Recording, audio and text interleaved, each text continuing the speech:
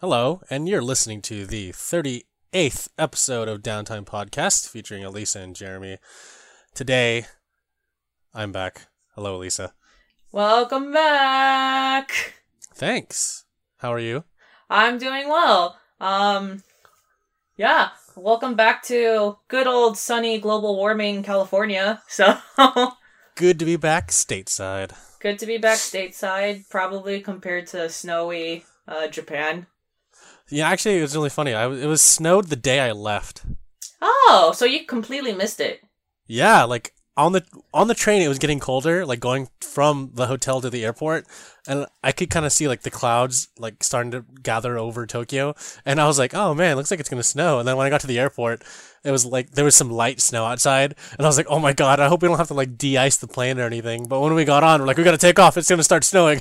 We just start taking off. That worked out so conveniently. Yeah, no, it was great. I was so happy because I found out that the day that I left, it snowed so hard that thousands of people couldn't go home. Like there were flights that were grounded, trains stopped. I was like, oh my goodness, I made it. I don't think I've ever been stalled by a blizzard or snow before. Yeah, me neither. It's not really a problem that we've had because we live in a very warm-ish state. Yep, no rain here whatsoever. No. It's February. I think it only rained for like 9 days. Yeah, far. those weren't even like days that were close to each other either. I think it'll rain more in California soon. I mean, I hope it does. I mean, where would that April showers bring May flowers thing come from if it didn't rain enough in California? That hasn't happened in general. for a very long time. Yeah. I did have a layover in Korea, and we did have to de-ice for a little bit. Interesting. Oh, well, Yeah. I think Korea's closer to the poles, so that makes sense. And plus in general, like the it was snowing when I got to Korea, so I got to see the snow. But overall, I was inside when I was in Korea. I was stuck in the airport. Well, not really stuck. I chose to stay in the airport, so Yeah. I didn't really have it didn't affect me as much until I got on the plane. So snow did affect me a little bit, just not in California, not where I live. I see. Yeah, no, I mean, I do want to go to Korea when it's not snowing, when it's still a little bit warmer. Yeah. I went to Korea on the cusp of it snowing, so we were right at the border of freezing point. Did you bring a lot of your winter clothes? I had a lot of thermals and long sleeve shirts, and I had a thick jacket, so it all worked out, but it was still cold. I think in Korea, the key is having a long, puffy trench coat jacket. They have the type of puffy jackets that you'll see at Uniqlo, but they actually go all the way to your ankles. What? That's a real thing? And I think that's the secret. It really is. It's like a parka or something. Yes, it is. It's basically a puffy parka. Oh, okay. Yeah. Because I bought one of those puffy jackets from Uniqlo, the ones that fold into a tiny case. Oh yeah, it's not. Those are insanely warm. Yeah, it's not that one. It's just like it just goes all the way to the ground, or all the way to your shoes. It's wonderful. What? Is that a unisex thing, or is it? It's a very unisex thing. Everyone has Oh. it, and it keeps you warm. I should have bought one, to be honest, but it's too late for that. How much were those? I mean, you can get them anywhere in a lot of the fashion districts, and just even a simple Uniqlo or H&M in Myeongdong or other spots. Huh. Today I learned. That's pretty cool. You gonna learn. Yeah. No. Overall, my experience is great, but I kind of want to talk about it a little bit later. Let's talk about games first, and then I'll talk about my experience. My experience in Japan. There were a lot of video game experiments. That sounds so bad. Yeah. My experience in Japan was heavily game based, or at least a lot of it was heavily game based, and I'll go into that in a bit. Sounds good. Yeah. Other than that, today marks a very special occasion. Today is the 1-year anniversary of the podcast. Woo! Happy anniversary, Elisa. Who would have thought we were going to make it this far? We made it. I know, we actually made it to February 12th. It's crazy.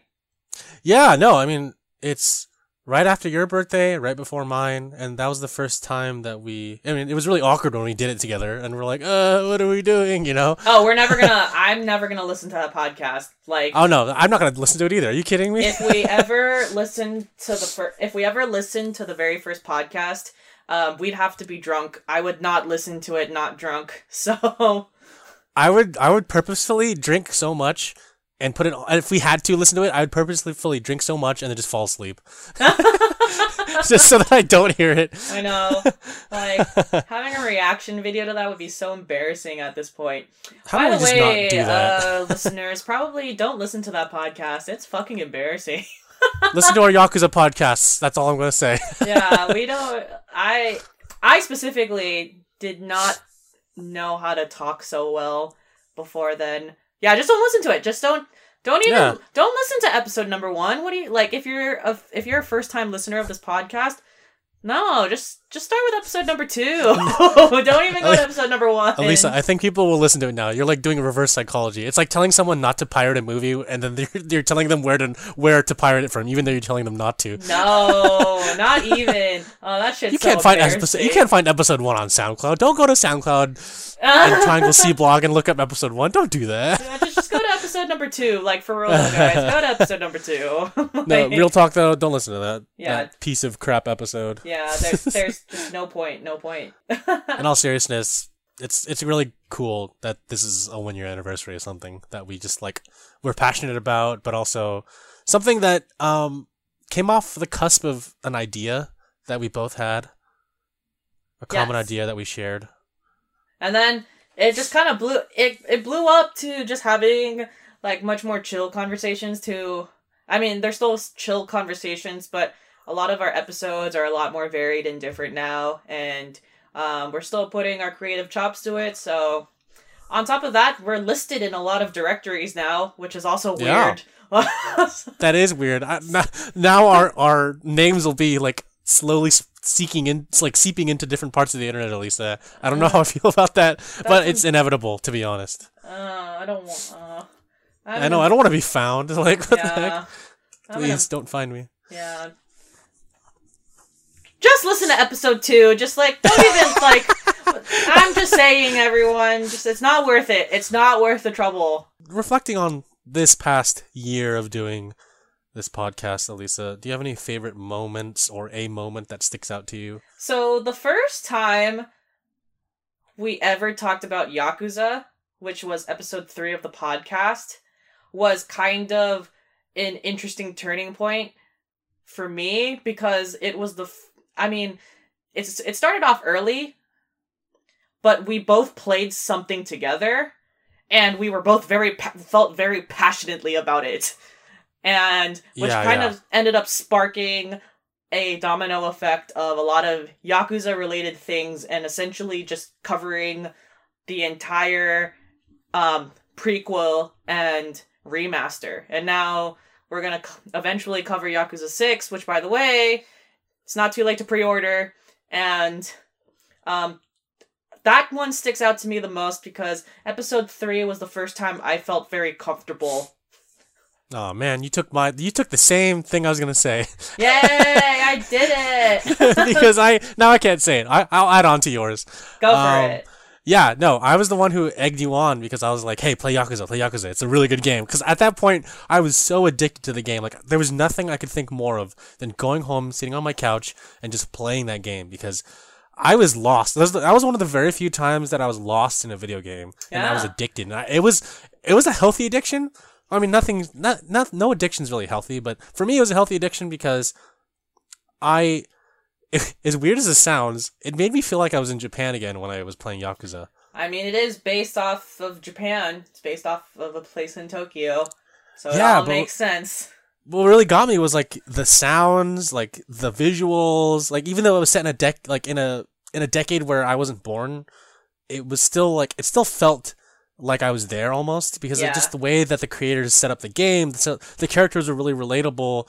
Even though you didn't understand anything about the Yakuza 0 is perfect because it's kind of like a jumping off point where they explain everything to you, like the hierarchy of the Yakuza, what each hierarchy person means, and like the rackets they do and the crimes they commit. It was really cool. Totally.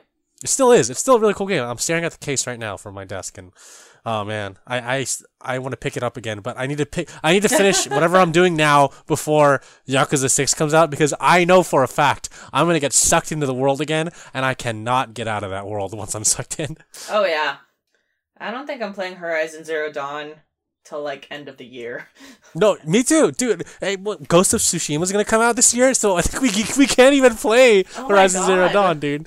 Oh, I hope I hope Ghost of Tsushima comes out in 2019. Cross my fingers. Cross your fingers. I'm crossing my fingers. I want it to come out in 2019 because it's a rough year. Well, that being said, folks, Red Dead Redemption is officially coming out on October 26th. 26th, yes. So, yeah, it's not coming out early. This is your warning that you can get a lot of things out of the way before this game comes out. Oh, really quick, I want to mention something. Did you get an email? Did you get a notification from Amazon saying that Yakuza 6, your pre-order, will ship between March 26th and March 30th? You know, I did not, because I actually pre-ordered Yakuza 6 on GameStop.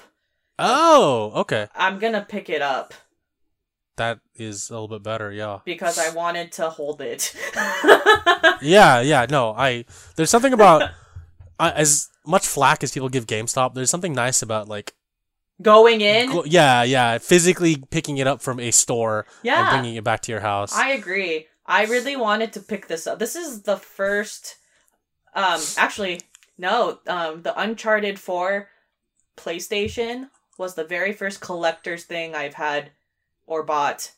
And this is the second collector's thing I'm ever gonna buy. And I want to be able to pick it up in my hands. So that's why I'm going to GameStop. I ordered it on Amazon. So, because at the time, I was just really lazy. Yeah. And there's nothing wrong with doing that. It's just... No, it's nothing wrong at all. Yeah. Maybe I'll pick it up. I don't know. I mean, maybe I might change my mind, but I think I'm kind of set, you know? Another memory I have with the podcast that's very prominent with me is... I had to look this up. It was episode 23, and it was just this long-ass 2-hour episode podcast where new people joined in, like, progressively, and we were just talking about everything, and I just, I don't know why, but it was just it was like a marathon almost, that we were initially talking to each other, and then all of a sudden, random people just joined collectively, and then all of a sudden, it's like, you got like 4 people on this podcast, and it was... Where did we record that one? I think we recorded it just, like, at home, or... in your own home, and then we ended up talking about Rick and Morty after. That was a good podcast. Honestly, oh, was that okay? Yeah. It was honestly like one of my favorite podcasts we recorded for sure. I got you.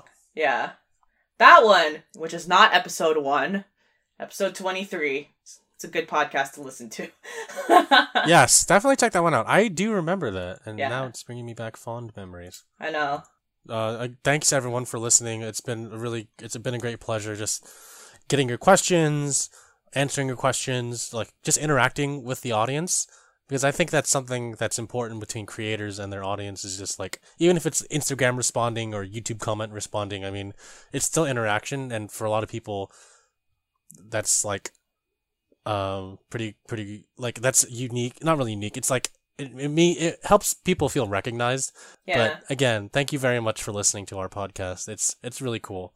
Today we got listeners, or in the stats I'm looking at, we got listeners from Ireland, we have listeners from Chile, Woo! And we have listeners... Yo, shout out to Santiago, Chile, just saying. Yeah, we have listeners in Tokyo, Japan. Whoa, and what? We have listeners in Virginia, so the fun never stops. Really quick, I want to mention something to you. Your former coworker, my current coworker, her name is Melissa. Her last name starts with a C. Oh, okay. You know who she is, right? Yes, I know who you're talking about. She said that, she came up to me yesterday. She's like, hey, I just want to tell you that my friend said that, she was talking to her friend about, Aloha State. Yeah. Terrace House Aloha State. And then she's like, yeah, my 2 coworkers interviewed Yusuke from Aloha State. And he's like, what? No way. And so she sent him our podcast, and he was like, oh yeah, what else is this podcast about other than this interview? She's like, oh, it's like games or whatever. He's like, oh, okay. And then she's like, yeah, now he just listens to your podcast. I'm like, okay. Wow. After the Yusuke stuff, I think he just started listening to the rest of our episodes. So, Oh, that's so whoever cool. you are, dude, shout out to you if you're still listening. I know. Because thank you so much. You're awesome. Shout out. That's crazy. That's funny. That's cool. Yeah, it was great. I was smiling when it happened. I was like, Aw. really? So what are you playing right now? Since the last recording, where I talked about Nier Automata and playing a lot of side quests, and it's within these side quests, which by the way are fun, but there's a few gripes I have that I just kind of have to rant about so that I can get over it. But there's quite a few significant bugs that are annoying the hell out of me. And there's actually a bug that made me fail one of the missions. Oh no! And, what happened? Or not fail one of the missions, but straight up like fail one of the side quests, and I can't redo that side quest until I completely finish the game and I go back to chapter select. So I can't even finish it for another like 15, 18 hours, which is crazy. Like, that's messed up. Yeah, it's like super frustrating. So the first bug that I'm having trouble with is with and it's not really a bug as it is, I wish it was a little bit more fleshed out, but Nier Automata's auto locking system is really annoying because there's points where the auto lock will actually lock onto a character that you're not supposed to kill. So, for example, escort missions, where you have to escort someone to a location and you have to obviously attack the enemies while the machine you're protecting is walking. All of a sudden, the pod will auto lock on the character you're protecting. And I'm just kind of like, no, like, lock on the machine, like, lock on the enemy, but it will just annoyingly, like, keep locking onto the person you're protecting. Okay. And it's, like, blowing my fucking mind, and it's so annoying. A lot of people changed their controls, and they remapped the buttons to make certain controls better. And it's something that I don't really want to do out of pure laziness, because it's like, if the tutorial taught me how to do something, I'll just like kind of stick with it, unless any person or listener wants to tell me that something is much more convenient if I remap it. But it's just like, I don't want to deal with that because I'm already used to the controls. But the second one, I had this mission where one of the machines, the machine is like a mom, and she has this like little machine kid. Like, I'm not kidding. She has a fucking machine kid who runs away, and you have to find this kid to return back to the mom. And you finally find the kid on the map, and and it's another escort mission back to the mom, and the kid bugs out and he falls off a cliff. What? Like, he straight up, like, he just walks in a random direction and he, like, falls off a cliff. And I was like, oh shit, he just fell off. So, as he fell off and landed on a new level, he started walking into a wall. And he, like, didn't turn around. The NPC bugged out. Oh, what? And he was just walking into this wall, and then all of a sudden, a bunch of enemies just attacked it, and the machine kid died. Wow. Okay. And you have to return back to the mom and tell her that her kid died, and it actually lists on your completed quests that you failed it. And that's the first mission I ever failed on Nier Automata. Oh. And I'm just pissed because this kid fell off on his own. I didn't push it. I didn't do anything to it. It literally just walked off into the abyss. And What the and then it walked off, fell, and then continued walking into a wall, and it just so happened that the level he fell on, there were a bunch of enemies there, and he died. So I'm really upset that happened, because it was clearly a bug, and that pissed me off so much, and I can't... Oh boy. And I can't repeat that mission until I completed the entire game.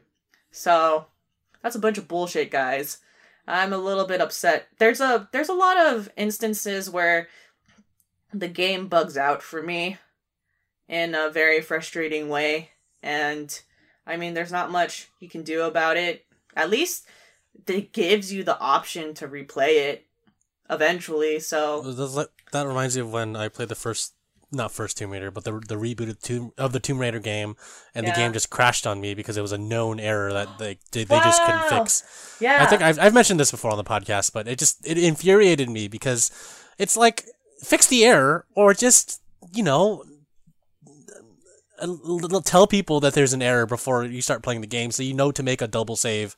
And I didn't do the double save, and I had to do the whole game over again. So yeah, exactly. No, I mean, like, at least that didn't happen to you. Like, that's like the worst if that happens to you. I hate when there's known errors and people are continuing to talk about it because it shows that it wasn't fixed. Right. See, yeah, and the thing is, it's good that the players are talking about it, because that's the only thing they can do, is because the developers have to fix it. So if, you see an error and you tweet at a developer of the game, if you know that that's the developer of the game, and you tweet at them, or you post on the forums about, like, how there's an error there, or on Reddit, then hopefully the developers can see it and do something about it. Yeah, or you just get a generic message. That's true too. Send a support ticket. Yeah. So that really sucks. I'm looking into a few games that I'm really excited for that are coming out in the near future. Shadow of the Colossus is coming out. I've never played the PlayStation 2 version, and so this is the perfect game if you've never played it at all to hop on and play the remake, because it looks great. And if you have a PlayStation Pro, then why not? You might as well just get it. I was looking into a lot of details for Shadow of the Colossus, and I don't know if you've looked into it or like read news about it, but more or less it's a graphical remake. It's the same exact game. It's just the graphics are nice. That's what every remake should be. Well, I mean, to an extent. Like with Kiwami, it was different because they added more stuff to make it better, because I guess it wasn't a full game when it came out on PS2. Yeah. But regardless, I think that's how a lot of remakes should be, because all you want are just the graphics updated, to be honest, and that's all anyone can really ask for like, I mean, I'm sure Shadow of the Colossus isn't a perfect game, but what more could you do with that game besides just like updating the graphics, Yeah, I think a lot of the complaint is there was not even like a new boss level, like a new level added, or like a new Colossus that you have to conquer, or just like any semblance of that. It's just like the same exact copy and paste story, which I suppose is fine. Upon looking up the game, if you don't care about graphics, this doesn't seem worth buying. This only seems worth buying as an old fan if you want to play it with the new graphics, or if you want it for your personal collection. Otherwise, this does not look worth buying for old fans who expect something new to come out of it aside from graphics. That's fair. Also, I think I'm going to play Yakuza 5 after I finish Nier Automata. Oh, on PS3? I think I'm going to buy it on PS3.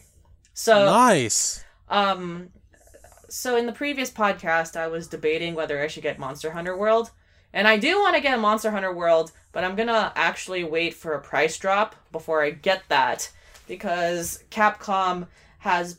A lot of Capcom announcements have been basically saying this game is going to be supported for a very, very long time. So there will always be people playing Monster Hunter World. And Well, they said that about Destiny, and now look, there's a second one. it is true. They said Destiny will be a 10-year game, and everyone's like, cool. And then they said, oh, hey, look, Destiny 2. I'm like, wait, what? What does that mean? Was Destiny really a... I heard that Destiny was gonna be like at least 5 to 10-year game, and once Destiny 2 came out, they said, oh, look, you can play it on PC. Everyone hopped on board. So, I mean, I'll take what Capcom said with a grain of salt, but okay, like sure, I'll just say sure. That's the thing. Yeah. That they said. But yeah, no, go back to your point. Sorry, I interrupted you. Well, I mean, isn't Destiny Bungie or something? Yes, they're Bungie. Yeah. So, I mean, they like who knows? All I know is that Capcom's going to support a lot of Monster Hunter World tournaments. Okay, cool. And if you announce that you're supporting tournaments, for me, that shows that you're trying to make the longevity of this game last a long time. So cool. At least for me, as someone who's keen to a lot of fighting games, if you have a lot of involved tournaments, that's what it means. I don't want to get it immediately, even though it's tempting. So I'm gonna wait for that to drop to like $30 or so. And I'm going to get Yakuza 5 eventually. I'm hoping that the other Yakuza games come out on PS4, because I do want to play all of them, but I kind of want to play them in sequential order, minus 6, obviously, because that's already coming out. Yeah. But when 2 Kiwami comes out, I want to play that. I don't know if they will remake the other ones, since they're probably hard at work on making the next installment in the series, like post Kiryu. We'll see. But I do hope that they at least port them over so that we could play them on the PS4. Yeah. Because I do want to play 3 through 5. For now, I'm just gonna play the one that goes right before Yakuza 6. That's fine. No, the fact that you have a PS3 is good, but I just can't justify myself to buy a PS3 just to play the Yakuza games. I think that's a waste of time and money. Oh yeah, totally. There's no point if you don't have a PlayStation 3 on you. So I'm hoping that they do remake them. But it looks like they will. I mean, given that Kiwami was such a hit. We're on the path of them remaking, basically. They're going to remake Yakuza 0 because why the fuck not? You know what I mean? With the Dragon Engine. Everything will be in the Dragon Engine. They're going to remake Kiwami to be in the Dragon Engine. Yeah, that's really what we're going towards, because why the fuck not? So Yeah. Yeah. I am very excited for Yakuza Kiwami 2, which is probably going to come out, October, Q4 actually, I bet. So, Q4 or Q1 of 2019. It's too far from me. I've been playing Rise of the Tomb Raider. Yes. With starring Laura Croft, and I call her that because a lot of the game has you crafting stuff. Oh. Not a lot of it. I'd say that every time you go to a save point, which is a campfire. Kind of like Dark Souls. That seems... But Yeah. You go to the campfire, you can upgrade your weapons based on materials you collected in the levels. That seems to be a trend of game recently. Crafting. Yeah, I think it all started with Minecraft. That made the trend of, hey, you can go into the overworld and chop down a tree and go back craft. to and make an axe out of that or whatever. Yeah. I get it, but I don't want every game to do that. You know? Do you not like it in context of Tomb Raider? The previous game had some light crafting stuff, but this one, I'm okay with it. I'm not used to going out into the overworld and collecting resources to help make a better weapon. In the previous Tomb Raider game, I don't remember correctly, but you didn't have to craft stuff like this game. Let's put it that way. You would collect weapons in the overworld, or you would collect ammo, but you would never have to chop down a tree or chop down a bush and then get the wood and make arrows out of it. You would find the arrows. Yeah. So it is different. It's not that I don't like it, it's just that I have to always think about it. And right now, I think I'm a third of the way through the game, And I can't help but compare this to Uncharted 3. Hmm. The one, no, I'm The sorry. one in the Wait, desert. which is the one where he finds the lost city? Was it the second one? You know, to be completely honest, he finds a lot of Lost City. Like, The one with the blue people. The one with the blue people. oh, I want to say that's 2. That's the snow area, I think. You know what? I'm comparing it to. Well, yeah, 2 and 4. I'm comparing Rise of the Tomb Raider to Uncharted 2 and 4. 2 because you're trying to find a lost city. You're Lara Croft. I don't want to spoil anything, so at a high level, you're Lara Croft. You go into the Siberian wilderness because you're trying to find a lost city according to your dad's notes, and you want to prove that your dad was right about something. So you use like a lot of your resources to go into the wilderness, and then you're trying to find this lost city. And in the previous game, sorry, a little bit of a mild spoiler, but there are some supernatural occurrences in the first Tomb Raider game, the reboot. And so I'm expecting those to happen again.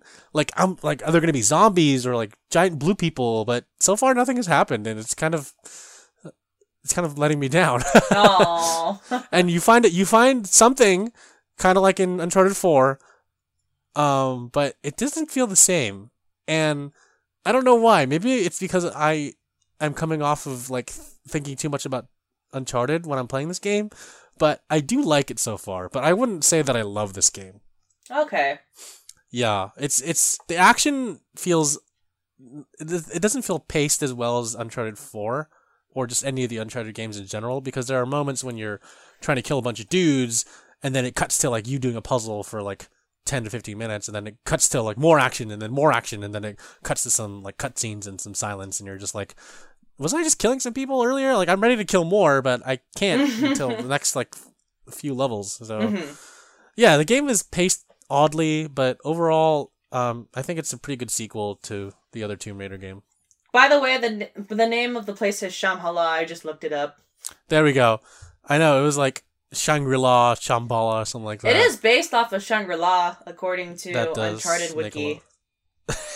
Uncharted Wiki, your resource for everything Uncharted. Resource for everything Uncharted. Accurate and inaccurate. I don't know what's inaccurate, to be honest. I would go there. I go to like all the fan wikis to like look up stuff about games, especially the Yakuza one. But the Yakuza one's lacking a little bit. It needs someone to edit it. True. I'm not gonna be that person. Don't suggest that. Don't put that on me. Okay. I know what you're trying to say.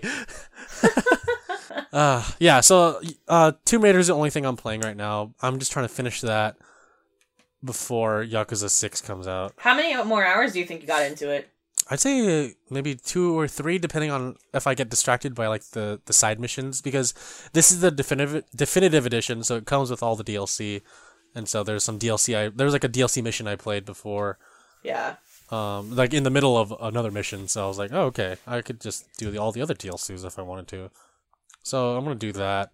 And there's also like some other aspects of the game that I have to look at. I guess it's like multiplayer or trading card game or something. I don't know what it is, but I'll look at it once I finish the single player portion.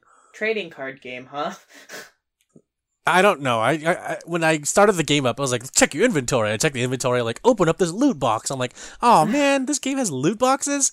And then I opened up a loot box and I was like, you got this card. I'm like, why do I get a card? Like, what do these mean? What's expedition mode? What is all this? So I don't know exactly what I'm doing, but we'll see. I'll try to figure it out once I finish the single player campaign, because I'm just trying to take it one step at a time.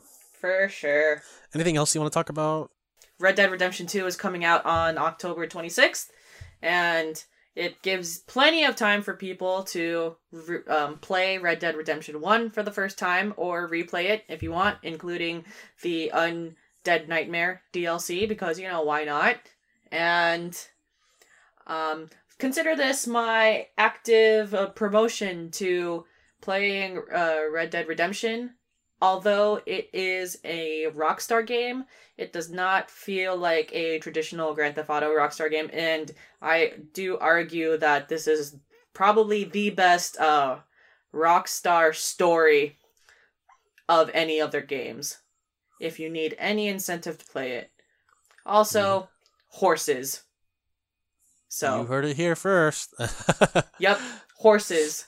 With that, Yakuza 6 is coming out next month, so you have time to play both Kiwami, well, 0 and Kiwami. I would say start with 0 and then play Kiwami. And if you have a Japanese PS4, well, actually, you don't need one. I think the PS4 is region free, right? So you could pick up Yakuza Kiwami 2 and then 3 through 5 on PS3 if you have a PS3 and play all those. Or even you can even play Yakuza 2 on the PS2 if you want and play that. And get ready for the release of Yakuza 6. Although, I will say you do not have to play the previous Yakuza games to play Yakuza 6, because at the beginning of Yakuza 6, there's a nice little like intro to the series that kind of brings you up to speed with what's going on in Kazuma Kiryu's life.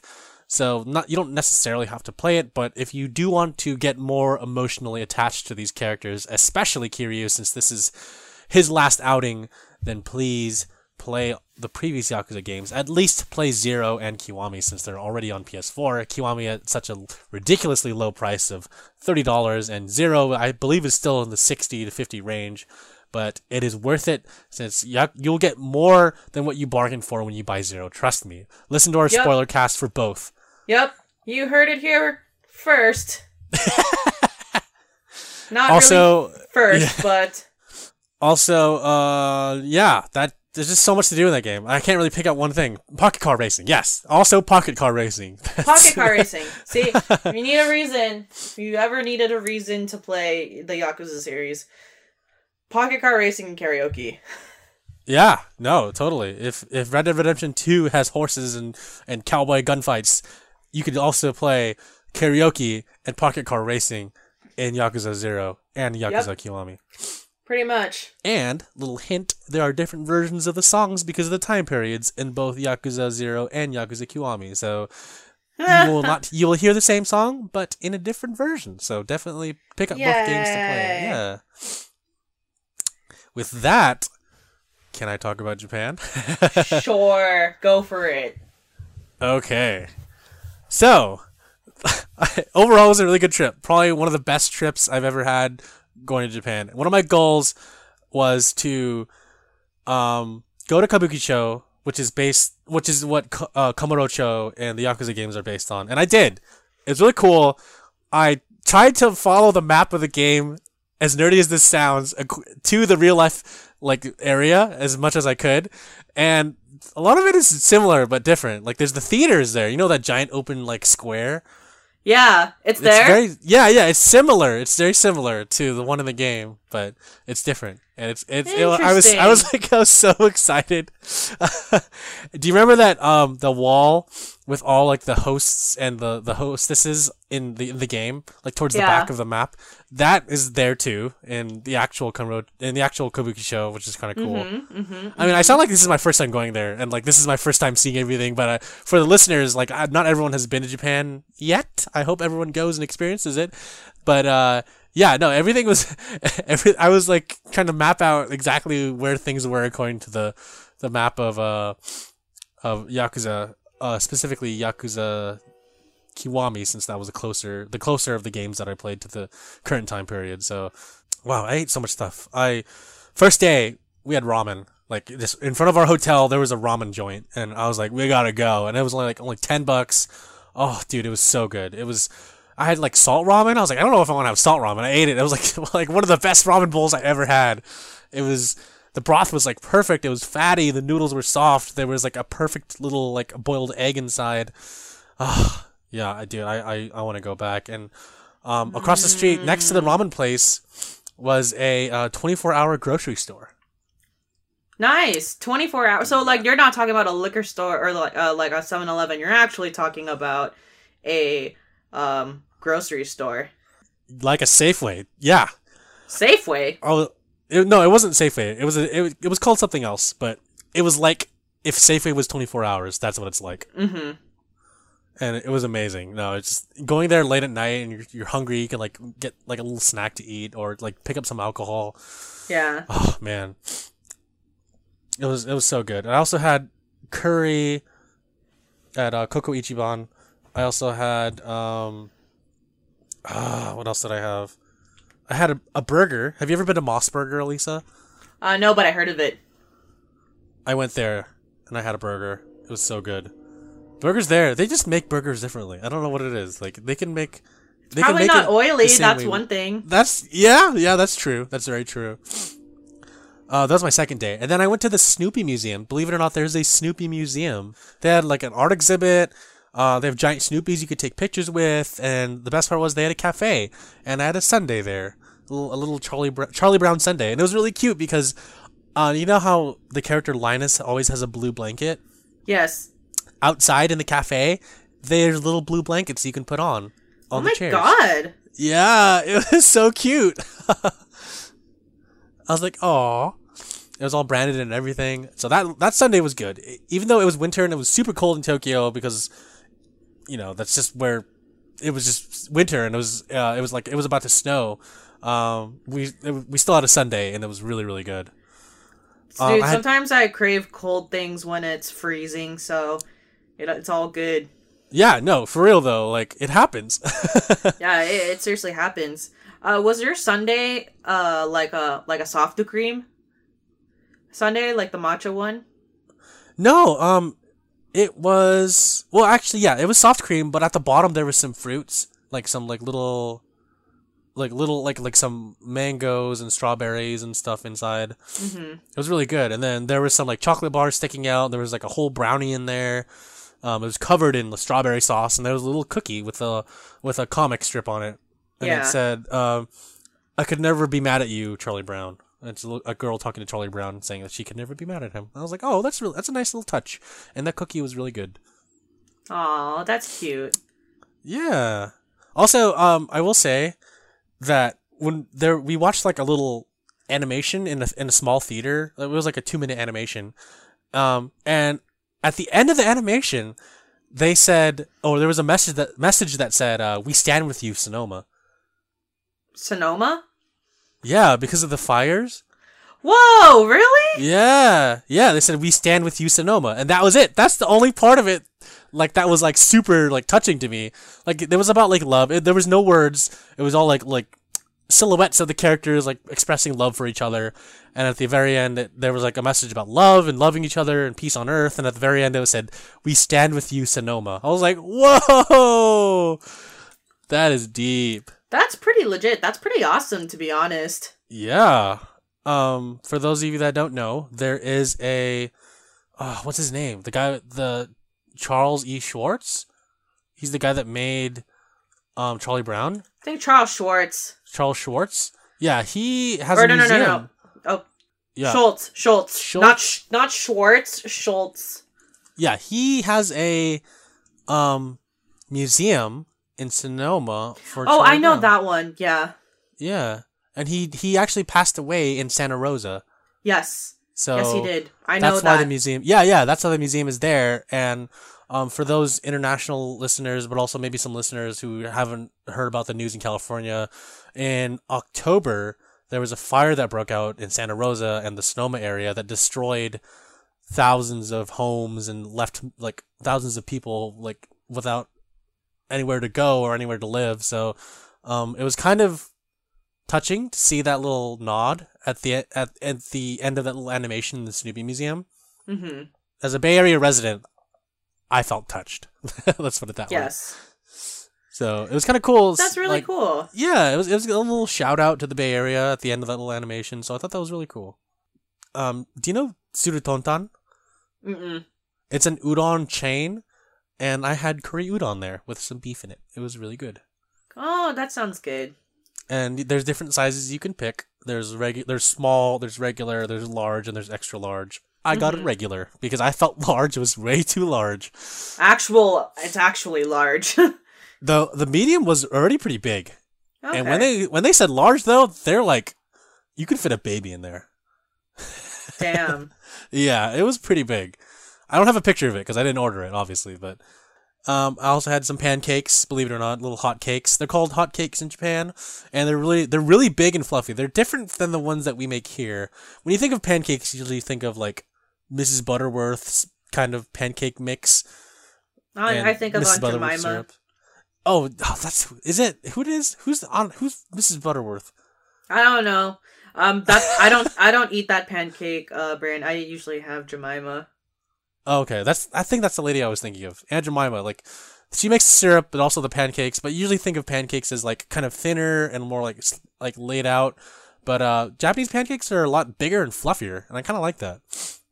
I don't know where they influenced that style from, but Yeah. it was great. Also, I had something that's very specific to the Kanto region. Have you ever heard of monjayaki or monja?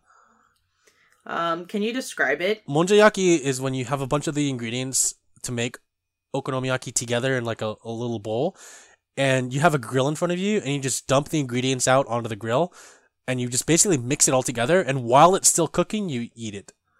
I've definitely had that happen before, but to what extent? What do you mean by it's still cooking? You eat it, Like while it's on the grill cooking, you wait for like 5 minutes, and then after 5 minutes, you have like a little tiny spatula, like the one you eat okonomiyaki with. Yeah. And then you just eat it while it's like still grilling. Oh, I see. Oh, I wonder if I have. I want to say I waited for it to cook. I don't think I've ever actually had it like halfway before. Oh, okay. Gotcha. For those of you that don't know, okonomiyaki is like, I would say a Japanese pancake is what a lot of Americans would call it. There's really no way to describe it other than that, but it's cabbage, meat, sometimes yakisoba noodles. Oh, Green sounds onion. good. Green onion, mayonnaise, all like cooked together to in the shape of a pancake, and yeah, you just cut it up kind of like a pizza and eat it up. It's really Yes, good. it is Monjayaki, really good. yeah, no, it's one of my favorite dishes. And monjayaki is the Kanto version of that. Kanto meaning like the Tokyo area, since the Kansai region is where okonomiyaki is mostly eaten, and the Kansai region consists of Osaka, Kobe a little bit, Kyoto, kind of that area. Yeah. And Kanto is more like Tokyo, Yokohama, kind of that region. And because Tokyo is like really huge. Yeah, so that was one of the dishes I had. And then actually, I found this out kind of during my meal, but I went to a restaurant that was featured in Terrace House. Which restaurant? Hayato's restaurant? No. I didn't go to a celebrity's restaurant. So, do you know Enoshima? You gotta describe the date or like, the hangout of that episode. I don't remember the actual episode, but there's an island called Enoshima, and it's in the Shonan area, south of Tokyo in Yokohama. Wait a minute, is that where, not Fuyumi, what's the opposite of Fuyumi? Misaki? No. Natsumi? Natsumi, was that where Natsumi and Armand had a date? Yes, I went to that restaurant. Dude, I gotta stop, tell me, how did I know what that was? And it was it's kind of like a waterfront restaurant-ish. Yeah. I watch this show too much. Okay. Well, we both do. That's how I know. Oh, God. I need to send this. Well, I need to go to Instagram really quick so I could kind of show you. Yeah. And if you're listening to this podcast right now, you can follow along too. So on Instagram, type in ENOSHIMA KOYA. Enoshima Koya. Oh, Jesus Christ. This is totally the restaurant. Yeah. There's the view of the island Enoshima. Yeah. And yeah, I sat at the very end table. If you look at the third picture with all the people like cheering. Yeah. Like at the very very back of the picture, there's a table at at the end, where and I sat there. Armand and Natsumi ate? I don't know. I don't remember, but I wasn't thinking about that at the time because I was just so hungry that I was just wanted to eat food. What did they... Oh, so it's seafood. Well, that makes sense. You're by the water. Yeah. It was so good. I had a dish. Oh, I forgot the name of the dish, but it was kind of like... It was basically like ground up raw fish over rice. That sounds good. It was so good. It was amazing. It's like a donburi with grounded fish. Kind of. And then there's some like miso soup you drink with it, and at the end of, well, not really the end of your meal, but like towards the middle of your meal, you can pour the soup into the rice bowl with the fish in it, and it becomes a dish called ochazuke. Okay. And it's actually pretty good too. It's still pretty good. That's pretty good. Yeah. I also went to Shinokubo. And Shinokubo is basically the Koreatown of Tokyo. and everything there smells like Korean barbecue. That's not a stereotype. Literally, once we got off the train and into the street, all I could smell was Korean barbecue. So we went to a Korean barbecue restaurant, and we had japchae, we had pork like grilled in front of us. Like we didn't do the grilling either. Yeah, we had samgyeopsal. It was so good. Oh wow! And That's then awesome. we had Korean pancake too. Haemol pajeon. It was really good. Oh my god, Korean pancake is amazing. Whenever that came out at any restaurant, I was eating that shit all the time. Holy crap. I could eat that for breakfast, to be honest. Every day. No, we got to the restaurant, we're like, what do we want? Japchae, pork, and then my girlfriend's like, oh, we gotta get Korean pancake. I was like, hell yeah, Korean pancake. So then we got Korean pancake. And that was good. Nice. The nice thing about our hotel too was that it was really close to Tsukiji Market, the fish market, like the really famous fish market in Japan. It was a 10-minute train ride. And so the best sushi I ever had was actually not in the market itself. It was on the outskirts of the market. It was a small restaurant, and I had basically chirashi, like the best chirashi in the world over rice. To me. Oh, dude, it was so good. That kind of reminds me of when I was in Korea. Our tour guide took us to this restaurant in Jagachi Market, which is Busan, and the restaurant he took us to, which the seafood was excellent, but holy crap, we food comed hella hard there. It wasn't in the main market mall. It was in an outdoor restaurant, and that was amazing. Stuff that you don't really look at or expect because it's off to the side is usually some of the best cuisine. Especially in Asia, because when it's usually the places you least expect. Oh yeah, I believe it for sure. So I highly recommend going off the beaten path if you're traveling to Asia, specifically Tokyo in some areas, especially Tsukiji in Tokyo, because there are restaurants everywhere in Tokyo. And everywhere in Tsukiji there are a lot of sushi restaurants, but there are some that the maps won't tell you are there. But when you go there, you get a lot more than what you expected. Totally. Like, we saw a line out the door for another restaurant, and I was told, like, oh yeah, this is probably one of the most famous places in Tsukiji, and everyone wants to go here because it's, like, one of the best sushi restaurants. And I was damn. like, the one we went to was still pretty damn good. And she's like, yeah, but, this is the one that the maps tell you is one of the best, It's like, that's why they should go there. I mean, I was like, I don't care about what the map tells me, just give me some good food, Yeah. Moving on from food to gaming, oh man, there's some stuff that you really need to try. Well, before that, I brought my DS to Japan because my girlfriend was like, oh, I used to play DS too, so we could play Animal Crossing and Mario Kart together and Super Mario Brothers. I was like, sweet. So I brought my DS, but I forgot my charger. Aww. So I was like, no, our chargers didn't work because I had the first generation DS, like the original DS, and she had like the later model. And then she's like, "What do you want to do?" And I said, "Okay, we're going to Akihabara tomorrow, and there's a store called Super Potato that I really want to go to." We talked about it before on the podcast. Just kind of recap, Super Potato is like a secondhand game store in Akihabara, the Tokyo like electronics district, and it's probably one of the definitive things to go to if you're a gamer at Akihabara, because they sell literally everything except for DS stuff, which was really surprising to me. They have everything there but DSs. So we walked around, and I was really determined to buy a new DS because in my mind I was like, you know what, the DS charger probably costs more for my DS than the actual DS system. So I'm just going to go to a store and look at... Yeah. So we found this other secondhand game shop across the street from Super Potato. And we're looking through all the stuff. And I was like, oh my God, there's DSs here. So I found the perfect DS, right? And I want you to guess how much I paid for it, Lisa, for this DS console. It's a DS Lite, by the way. Did you pay $50 for it? I'm gonna guess $50. No, I didn't. 40 then. No. 20? Yes, I paid $25. Holy crap. $23 for a new DS system. Technically, it was secondhand, but the only thing that the description said was it smells like cigarette smoke. And then I picked it up. I was like, it doesn't smell like cigarette smoke. It smells And like they- cigarette. Yeah, and then I guess the guy who used it was a smoker, and the guy behind the counter was like, eh. I was like, okay. I paid $26. I'm sorry, $23 for a secondhand DS Lite and a cable, Yeah. like a charging cable, which I could change the language to English to, by the way, which was a nice deal. Um, when the guy sold it to me, he had to unwrap it from the box.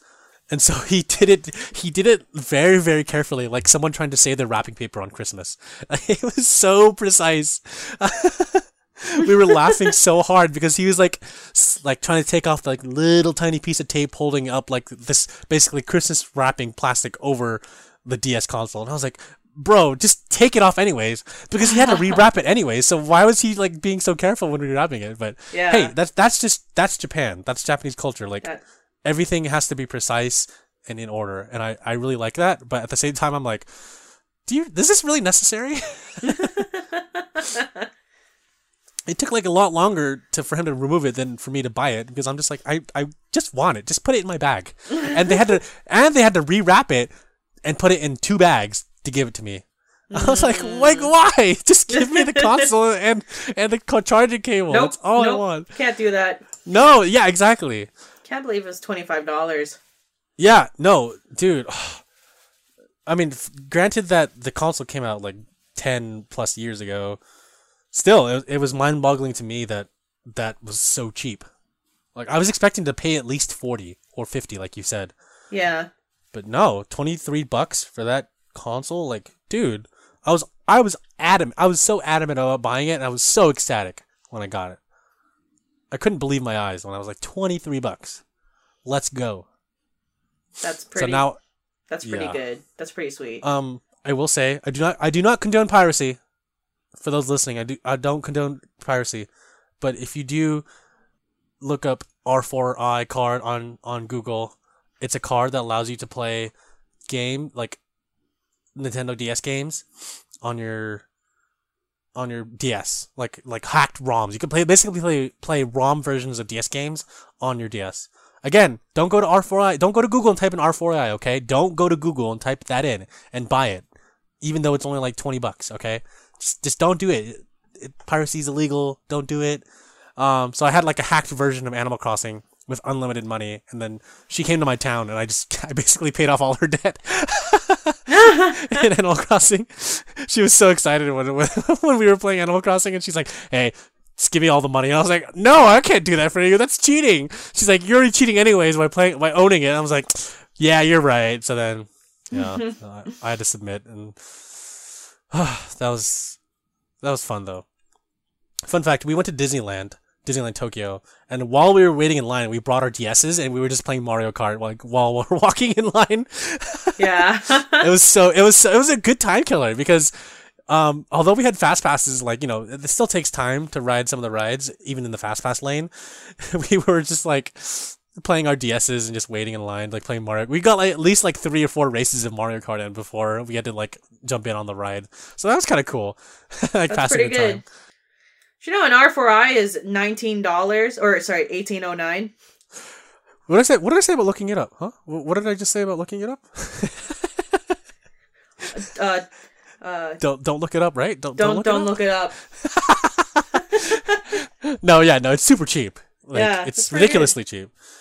But I'm just saying, if you want to buy one, and I'm not saying you should. I'm not trying to, I'm not trying to push you to buy one.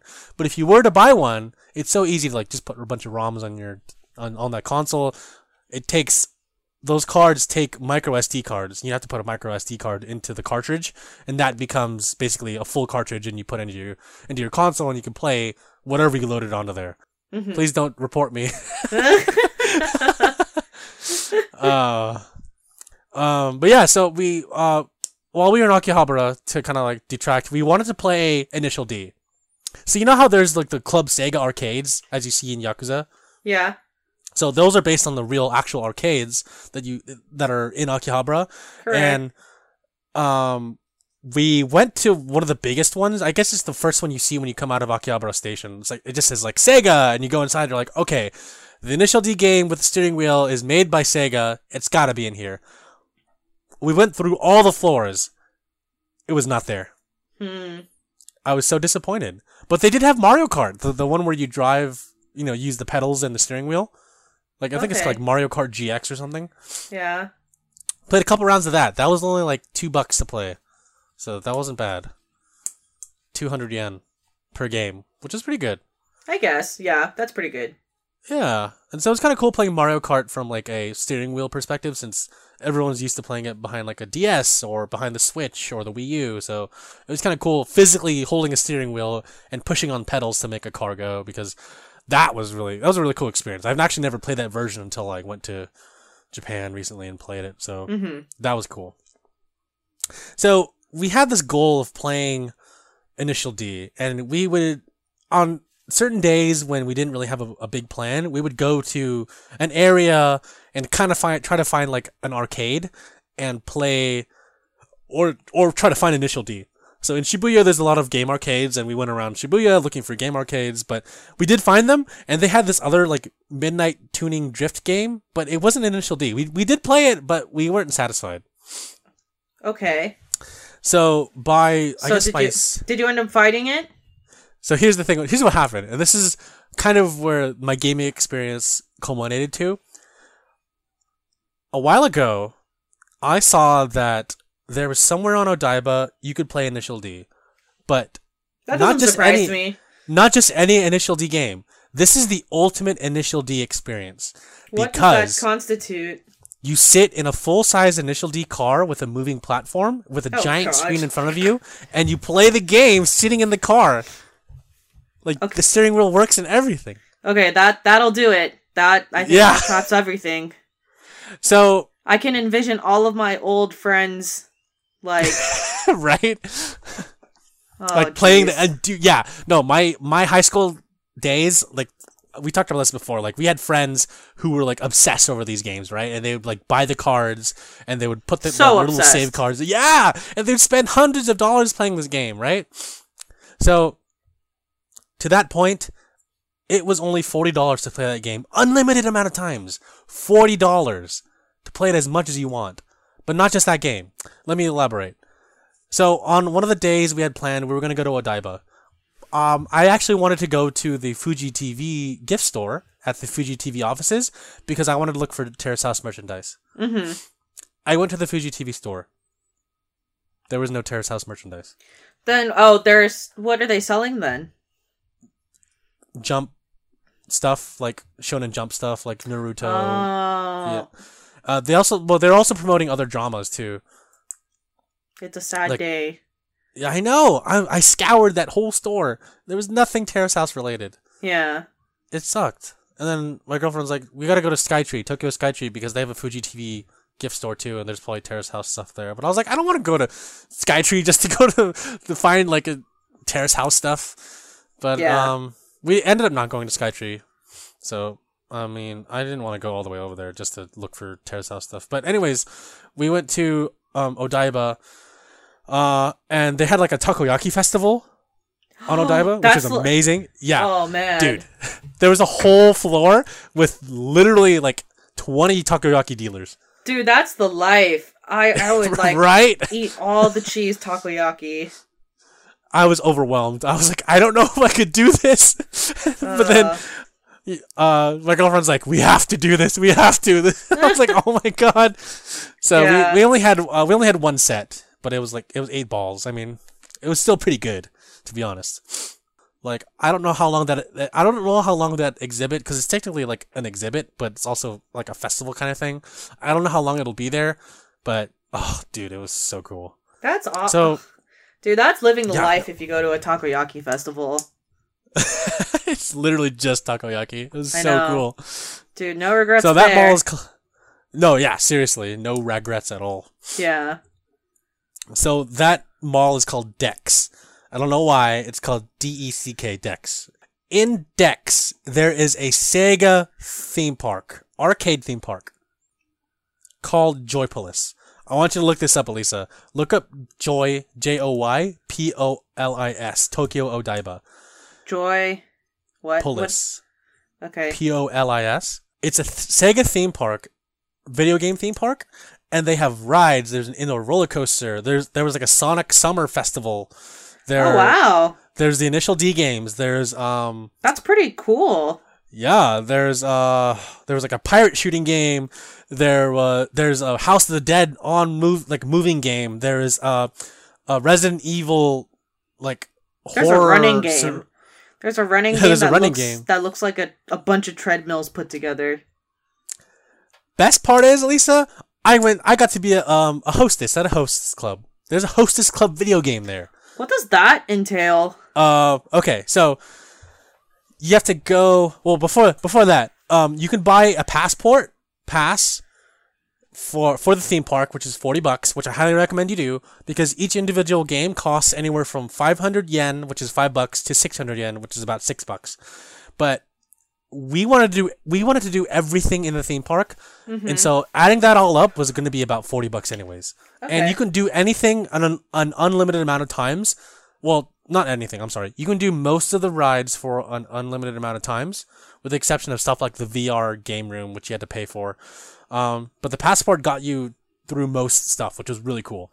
So I recommend getting the passport. 2 passports are $80, so that wasn't too bad, to be honest.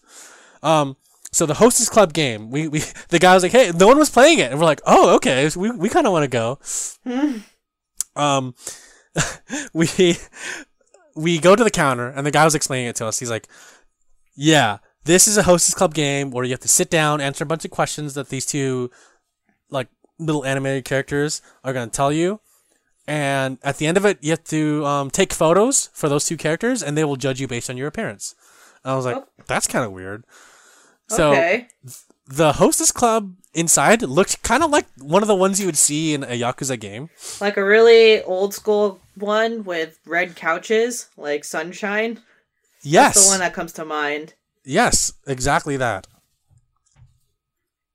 So we get inside, we start up. There's like a giant. He gives us like 2 cards with our names, and then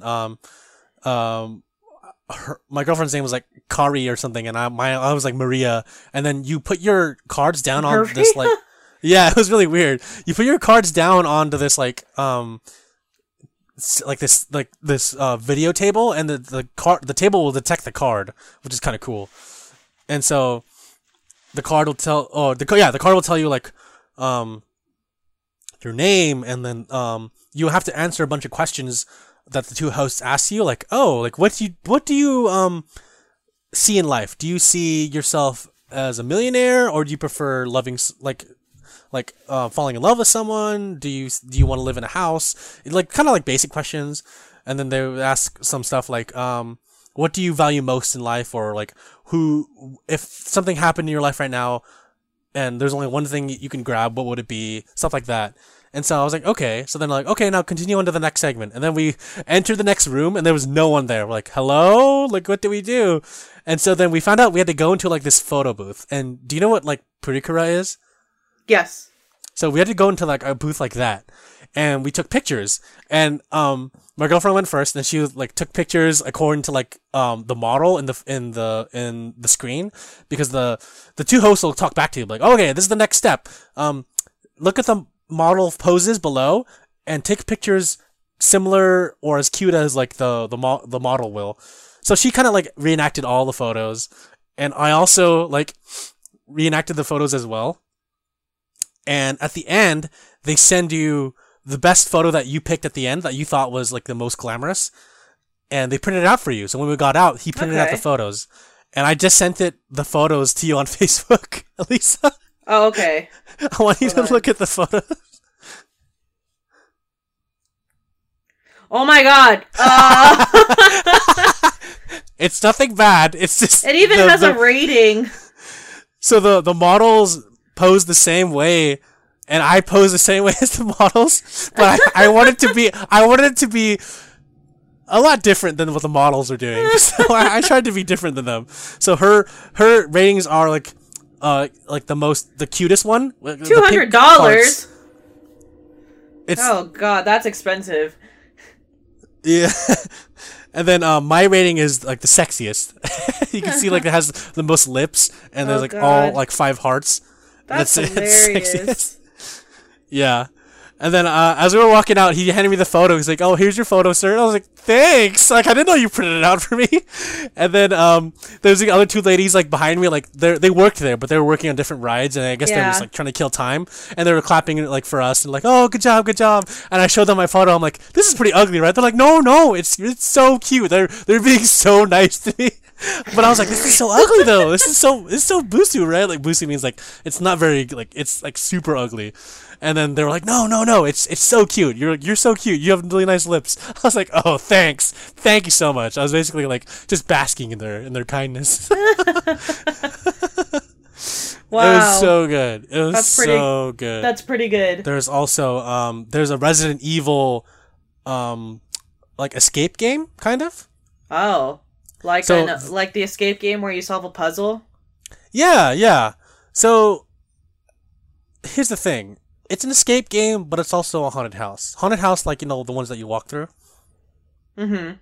So, I realized that because when we were waiting in line, I was like, I don't know if I want to do this because I'm a scaredy cat and I don't really like a lot of horror stuff, even though I did play most of the Resident Evil 7 game, and this Resident Evil 7 like house was based on the 7th game and the house in that game. I was like, oh dude, that was like one of the scariest games. And then she's like, let's not do it because I don't want to do it either. And I was like, I kind of want to see what it looks like. And then while we were reading the rules, one of the rules was don't touch the actors. And she was like, let's get out of here. I was like, okay, let's get out of here. So we ended up not doing that, but it's okay. I mean, there's always room for next time, right? Yeah. So there are other games like there's a Sonic Carnival where you pay 200 yen to like do carnival games, like throw the beanbag into the bucket or toss the ring onto the bottle or like do the skee ball, stuff like that. That was kind of cool. There was also like some indoor rides where there was like one where you twist around and like on this moving platform. I don't know how to explain it. Like you move around and you have to like press a button to like earn points or something, and you're against another team, and that got me really dizzy because that was one of the first things we rode, and I didn't want to ride anything else after that because oh dude, like that made me almost want to throw up. Oh wow! Especially after eating takoyaki, you're like, I don't want to. All the takoyaki's gonna come back. How long did you stay there? 3 hours. That's actually that doesn't seem that long in my head. Oh yeah, it was a good enough time to we rode the initial D game like 4 times. So I mean, I wanted to do it more because it was so cool, but yeah, that's pretty awesome. I would go to somewhere like that where like an interactive arcade. It's just I feel like there's just much more like dynamic things compared to just going to a machine and playing with a joystick. Yeah, no, totally. There's home console gaming experiences, but there are also like theme park gaming experiences, which I just found out about. So I really, really, really want to go back there. That was one of the best times I've ever had at an actual like arcade theme park hybrid. That's awesome. And I also actually started dabbling in film photography, which is kind of cool because I bought like some rolls of film for like $10 at one of the camera stores in Japan. Oh, film photography. For some reason, I was thinking you were like filming a scene or something. I didn't realize you meant like an actual like film roll. Oh, yeah. Camera. That's what I meant. Yeah, like 35mm analog film. Yeah, no, Japan, if you're a film photographer, Japan is like the place to go for film. Yeah. The film there is still like relatively cheap. It's at every camera store they sell film, and they do 1 hour processing still, which is pretty cool. So if you're a film shooter, definitely go to Japan, pick up gear or whatever you want film because it's still pretty much alive. Do we have any questions this week, by the way? We just have a few comments. They're more directed towards me. Oh, cool. Because I've been playing Nier Automata, and I've been providing like a lot of feed my feedback on Nier, and it's a hooded dude. Didn't really have like a a question per se, but he was just letting me know that a lot of my theories for Nier, it's good to just throw them out there and to see like what ends up becoming of the game by the time you finish it. I definitely see where he came with that comment, because everything that I originally and initially theorized for this game just kind of like went completely out the window by the time I just even finished the first ending of the game. Because as like Nier fans know, or anyone who's interested, Nier Automata has 5 main endings to play through, and the idea is that each ending is a different vantage point of another character of the game as a whole. So it's important to play all 5 of the major endings sequentially to understand it. And it's been a trip learning all of these different things. And then Hooded Dude was also just making a comment that ending B was his favorite, which is actually the ending that I'm working towards right now, because it's the ending with 9S. So we'll see what happens, because this is actually a character I used to not like but have opened up to. Hooded Dude, so. Shout out to you for being awesome and like being a consistent listener, I guess. Yeah, definitely. And I'll be once I finish ending B, I'll be providing all of my thoughts on that as well, and we'll see what happens in the storyline. Yeah, absolutely. Apparently, ending A was the longest storyline, so I don't even know what to expect anymore. I just don't know what to expect with Nier. I should just stop predicting, but that's the fun of it all. Yeah, trying to figure out this damn storyline.